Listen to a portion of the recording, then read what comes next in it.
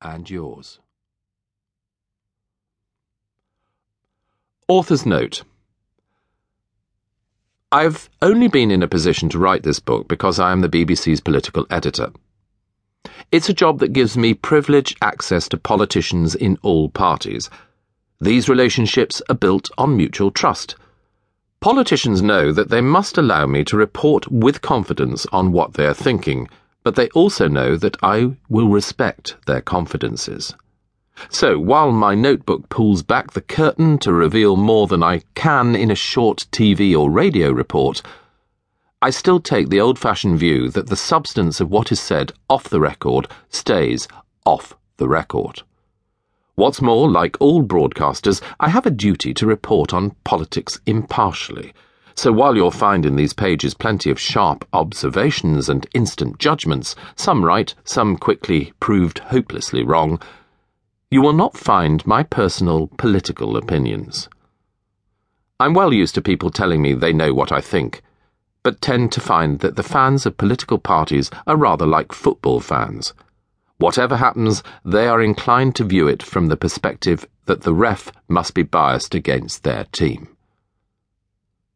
How politics is reported and what impartiality really means are huge subjects in their own right. Enough, in fact, for an entire book of their own. Luckily, there is just such a book. Live from Downing Street. My first tome examines both at length. May 2014. Thursday, the 8th of May. The flat above the shop. It's almost 6:30 a.m. Work is just beginning. On the kitchen table, a box of Weetabix promises to fuel your day. Next to it is a child's toothbrush and a tube of toothpaste. It's organic. The eye is drawn to the details. The immaculate graphite kitchen cabinets, the gleaming coffee maker, the modern art on the walls. This is a home straight out of the pages of a glossy magazine. At this hour, only one of the family is up and awake, and on camera.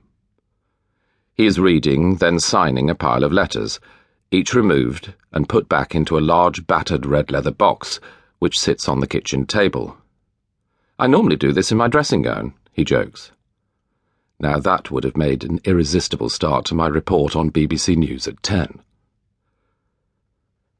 The clock on the wall is a reminder of why we've been allowed to look through the keyhole of 10 Downing Street. It shows not just the time, but the date. The 8th of May 2014. In exactly a year, the man with whom I am to spend the day, and will be watching for much of the next 365 days, will know if he will be staying or leaving. David Cameron will be thinking about what to say to the country, to his party and to his family on the morning after the election night before. For most people in Britain, what will be at issue is who will be leading the country. For the 3 young children who live high above the famous Black Door, it will be whether they need to pack their things and prepare to move out of what has become home. That day, 12 months from now, is one I know I won't ever forget either. Just the thought of it makes me shiver a little. It will begin as the polls close at 10 o'clock on the 7th of May, the start of a 24-hour continuous shift. First, I will sit alongside David Dimbleby trying to make sense of the exit polls, the early results, the signs of who might be prepared to do deals with whom.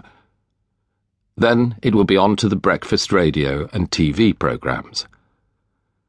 Finally, I'll be back at Downing Street to witness the transfer of power, one family moving in, another moving out, or Cameron's victory speech, or, if the result is uncertain, the parade of officials, advisers, negotiators, and takeaway food that marks the process of deal-making. I will begin this dramatic political year by spending a day on the road with each of the key players, filming, interviewing, and chatting with the leaders who will shape our country's future as they campaign in the last dry run before the general election itself. Few people realise that they have a vote in the European elections in a fortnight. Few will vote, and very few will care about the results. Many will vote one way in these elections and another in the local elections being held in some areas on the same day, and perhaps another when it comes to choosing their